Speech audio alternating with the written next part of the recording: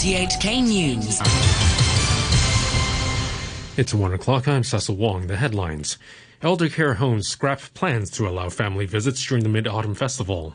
Liaison Office Chief Luo Hui-ning calls for more national education in Hong Kong, saying patriotism is a duty, not a choice. And a judge questions the evidence against 15 defendants in a rioting case, saying prosecutors need to be more specific.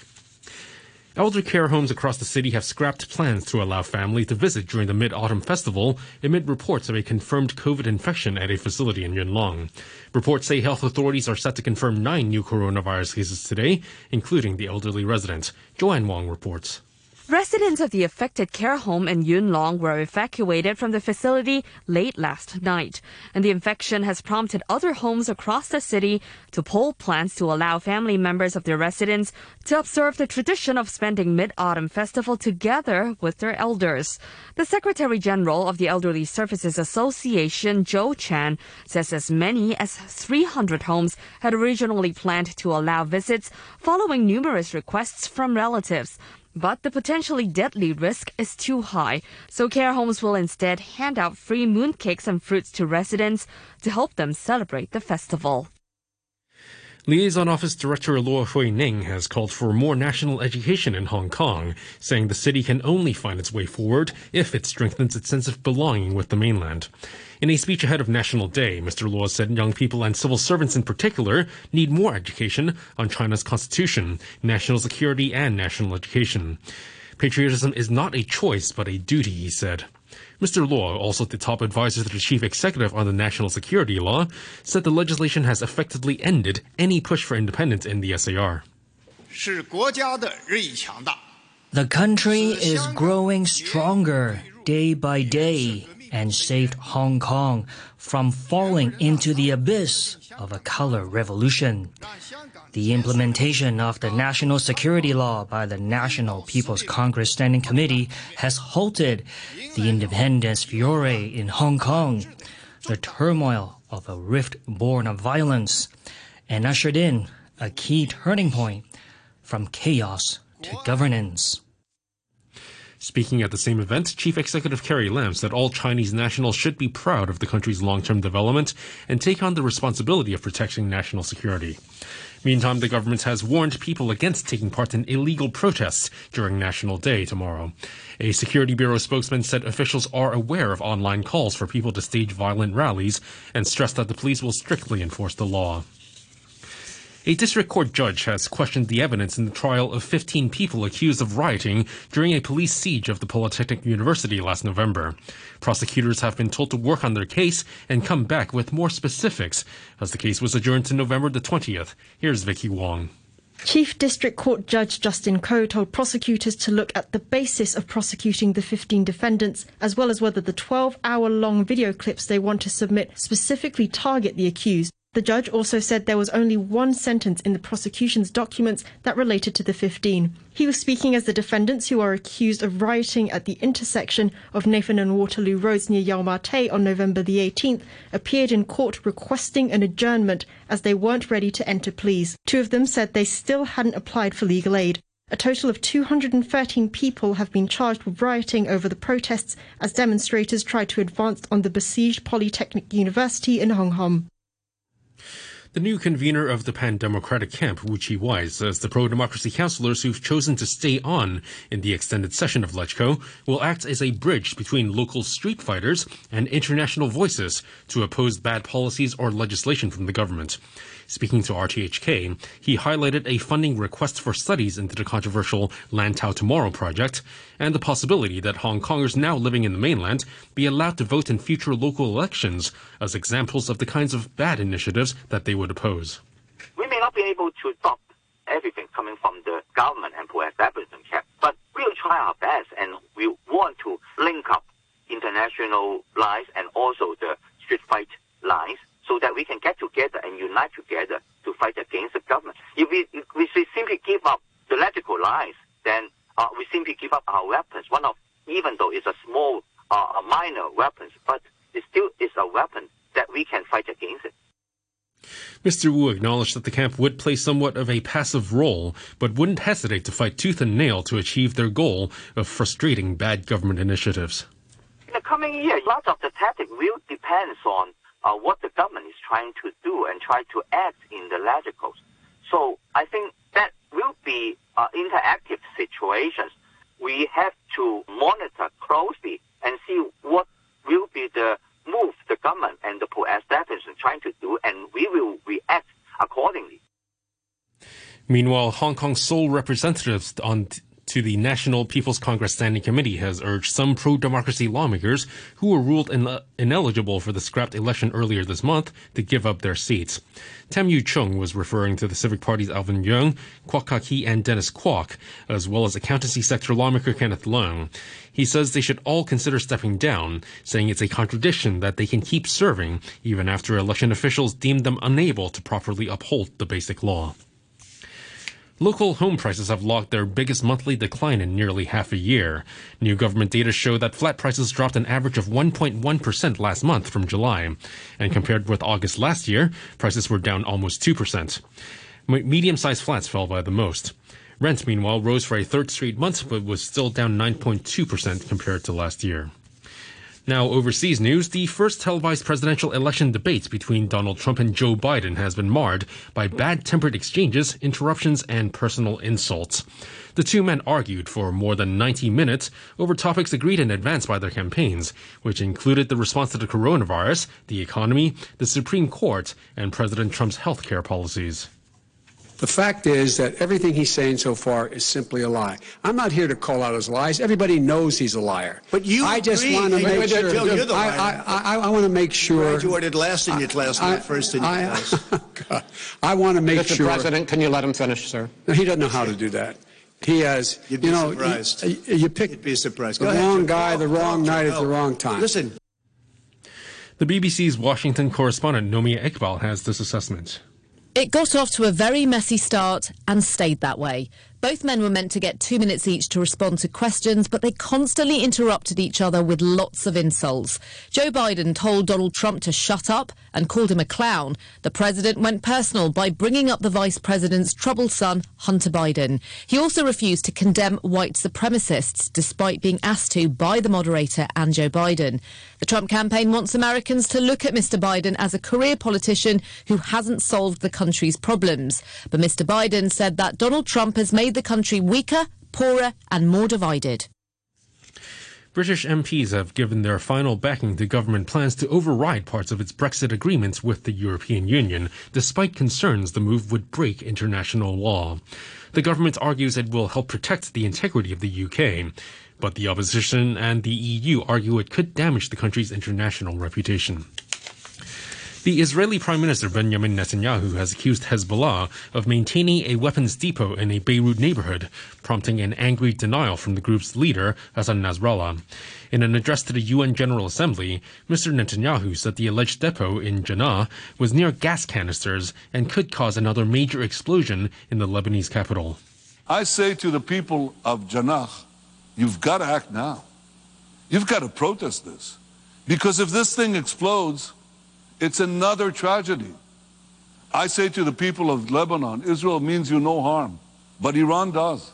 Iran and Hezbollah have deliberately put you and your families in grave danger. You should tell them, tear these depots down. Mr. Nasrallah said the Israeli Prime Minister was lying and trying to turn Lebanese people against Hezbollah. The 15 members of the United Nations Security Council have called for an immediate end to clashes between Armenia and Azerbaijan in the disputed territory of Nagorno-Karabakh. In a joint statement issued after emergency talks, the states also called for a de-escalation of tensions and a return to meaningful negotiations without delay. Dozens of people have been killed in the latest fighting. A report on the state of the world's plants from Britain's Royal Botanic Gardens is warning that 2/5 are threatened with extinction. The organization says around 140,000 plants are at risk of disappearing, and that scientists are in a race against time to save new species before they vanish. Kew's head of conservation science, Dr. Colin Clubb, says undiscovered plants could have enormous value. What really is clear from the report is that we're currently utilizing such a small proportion of the world's plant and fungi, be it for food or for medicines or for fuel, ignoring the potential treasure chest of wild species, which we now have increasing knowledge of and the techniques to investigate for the good of humanity. Now to business and finance news. China's factory activity expanded at a faster pace in September, helped by return to exports growth after several months of shrinking sales. The official Manufacturing Purchasing Managers Index rose to 51.5 in September from 51 in the previous month, remaining above the 50-point mark that separates growth from contraction. Analysts say the figures suggest that China's growth recovery is on track as pent-up demand, stimulus-driven infrastructure expansion, and surprisingly resilient exports propel a recovery. Hong Kong stocks ended the morning session more than 1% higher as traders welcomed the data, suggesting that China's economic recovery is on track. Right now, the Hang Seng Index is up 299 points at 23,575.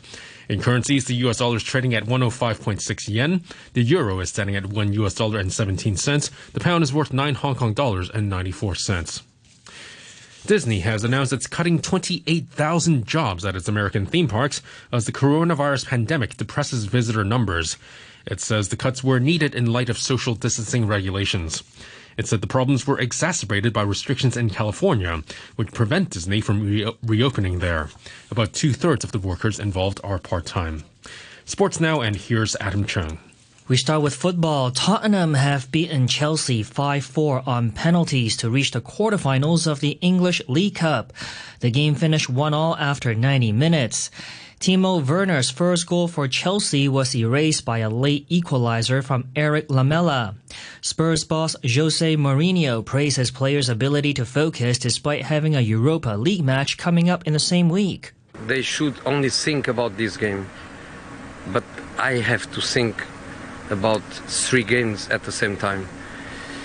And they thought only about this game. They were phenomenal. All the credit for the boys. I cannot believe that in 48 hours we are playing an European game. The boys were phenomenal, absolutely phenomenal.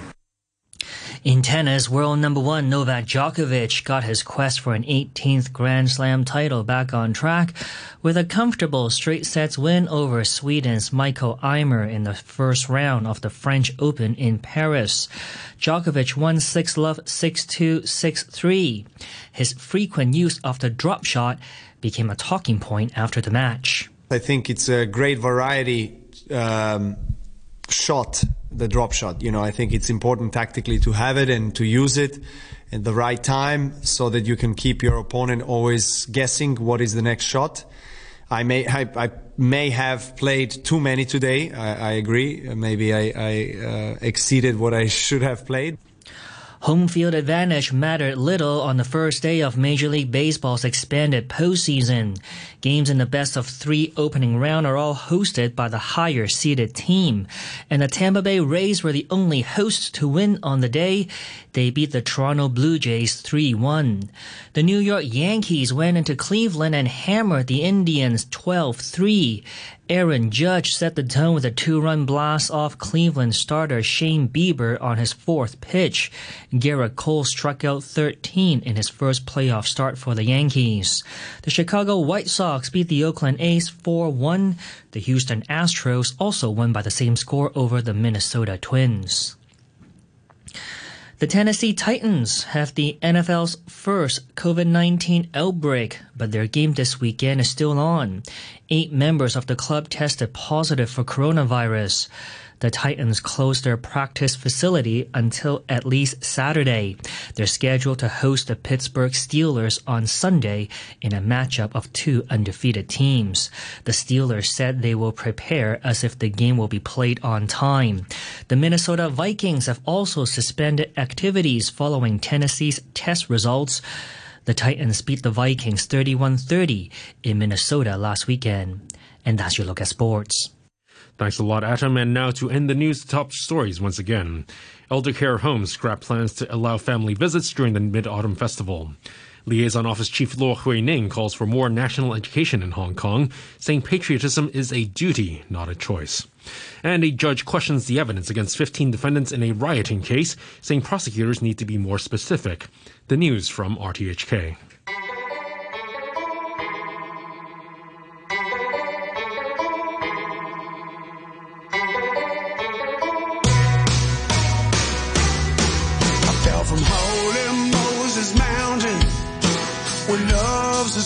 the slope. And all the others I've been hanging with never gave me too much rope. And then one day she came to me, love at first sight, head to toes. I love her wild, my mountain child, and that's just how she goes. And here she comes. Hey, I can't stop loving you, 'cause it's all I wanna do. Yeah, the world needs more of this. Tell me what you put into that kiss. Now keep it coming on. Let me hear my favorite song. Yeah, you're all I wanna do, 'cause I can't stop loving you.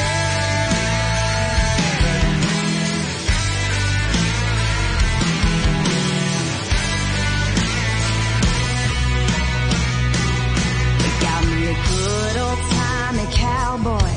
He got my picture on the fridge.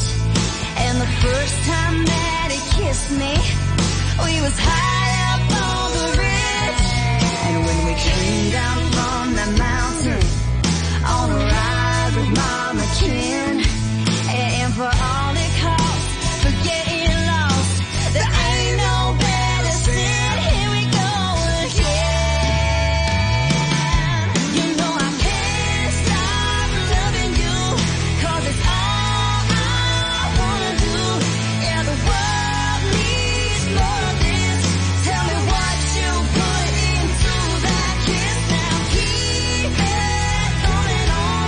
Let me hear my favorite song. Yeah, you're all I wanna do, 'cause I can't stop loving you.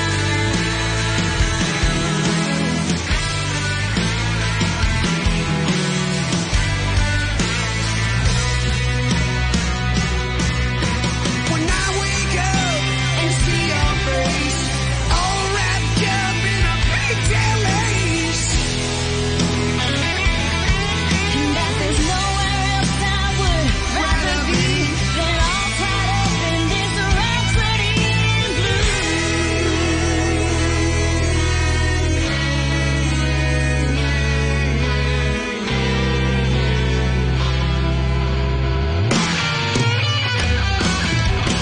Hey, I can't stop loving you, 'cause it's all I wanna do. Yeah, the world needs more of this.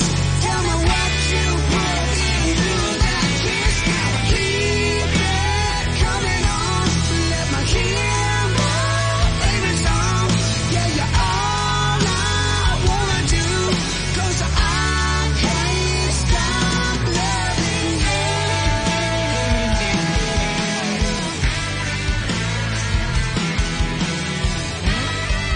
1, 2, 3. 1, 2, 3, show. 1, 2, 3, show. 1, 2, 3, show. 1, 2, 3, show.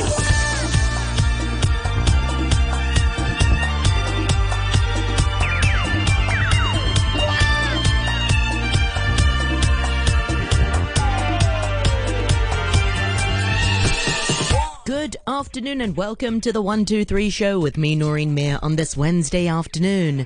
Wednesday the 30th of September is today's date.